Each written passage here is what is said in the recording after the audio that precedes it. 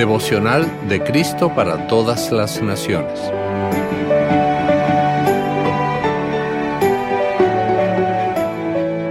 ...2 de octubre.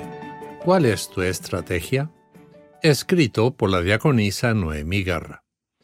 El texto para hoy lo encontramos en Esther capítulo 4, versículos 11 y 16, donde dice: Esther dio este mensaje para Mardoqueo. Todos los siervos del rey y los que viven en sus provincias saben que hay una sola ley para cualquiera que, sin ser llamado por el rey, entre en el patio interior para verlo, y esa ley es la muerte. Solo se salvará si el rey extiende hacia él o ella su cetro de oro. Pero en estos 30 días yo no he sido llamada para ver al rey.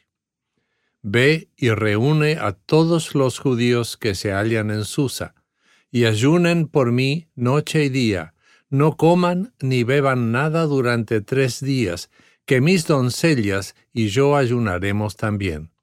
Después de eso, me presentaré ante el rey, aun cuando eso vaya contra la ley, y si tengo que morir, pues moriré. Esther, la joven judía que se convirtió en reina de Persia, se enfrentaba a un gran desafío. Amán, un alto funcionario persa, había tramado un plan para exterminar a todos los judíos del reino. Esther puede interceder por su pueblo y tratar de evitar la tragedia, pero a costa de la posibilidad de perder su propia vida. ¿Cuál es la estrategia de Esther? Le pide a Mardoqueo, su primo y mentor, que reúna a todos los judíos y los inste a ayunar y orar durante 3 días como preparación para su encuentro con el rey. ¿Cuál es tu estrategia? ¿Dependes de Dios para cada cosa de tu vida? ¿Buscas primero su voluntad y te sometes a ella, seguro de que, como con Esther, todas las cosas van a obrar para tu bien? Oremos.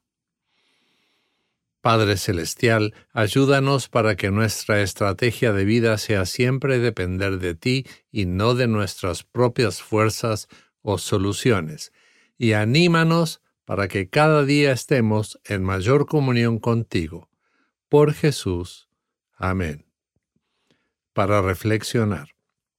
¿De qué manera el ayuno puede ser una herramienta espiritual para fortalecerte y prepararte antes de tomar decisiones importantes o enfrentar pruebas en tu vida cotidiana? ¿Qué lecciones puedes aprender de la estrategia de Esther y cómo puedes aplicarlas a tu propio camino de fe?